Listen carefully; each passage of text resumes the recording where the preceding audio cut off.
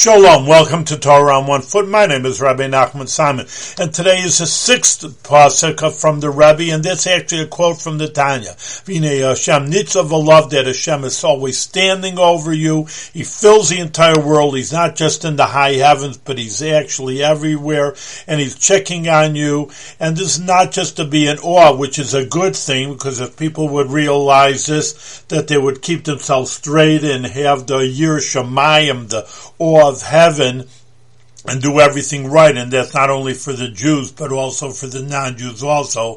But the other idea is comforting. You say, where is God? Is He near me? Is He with me? Yes, He's standing right with you. He's looking at you. He's judging you. He wants to do what you want. Of course, you have to pray, and you have to do what you have to do to connect yourself to Hashem, and in turn, He will take care of you.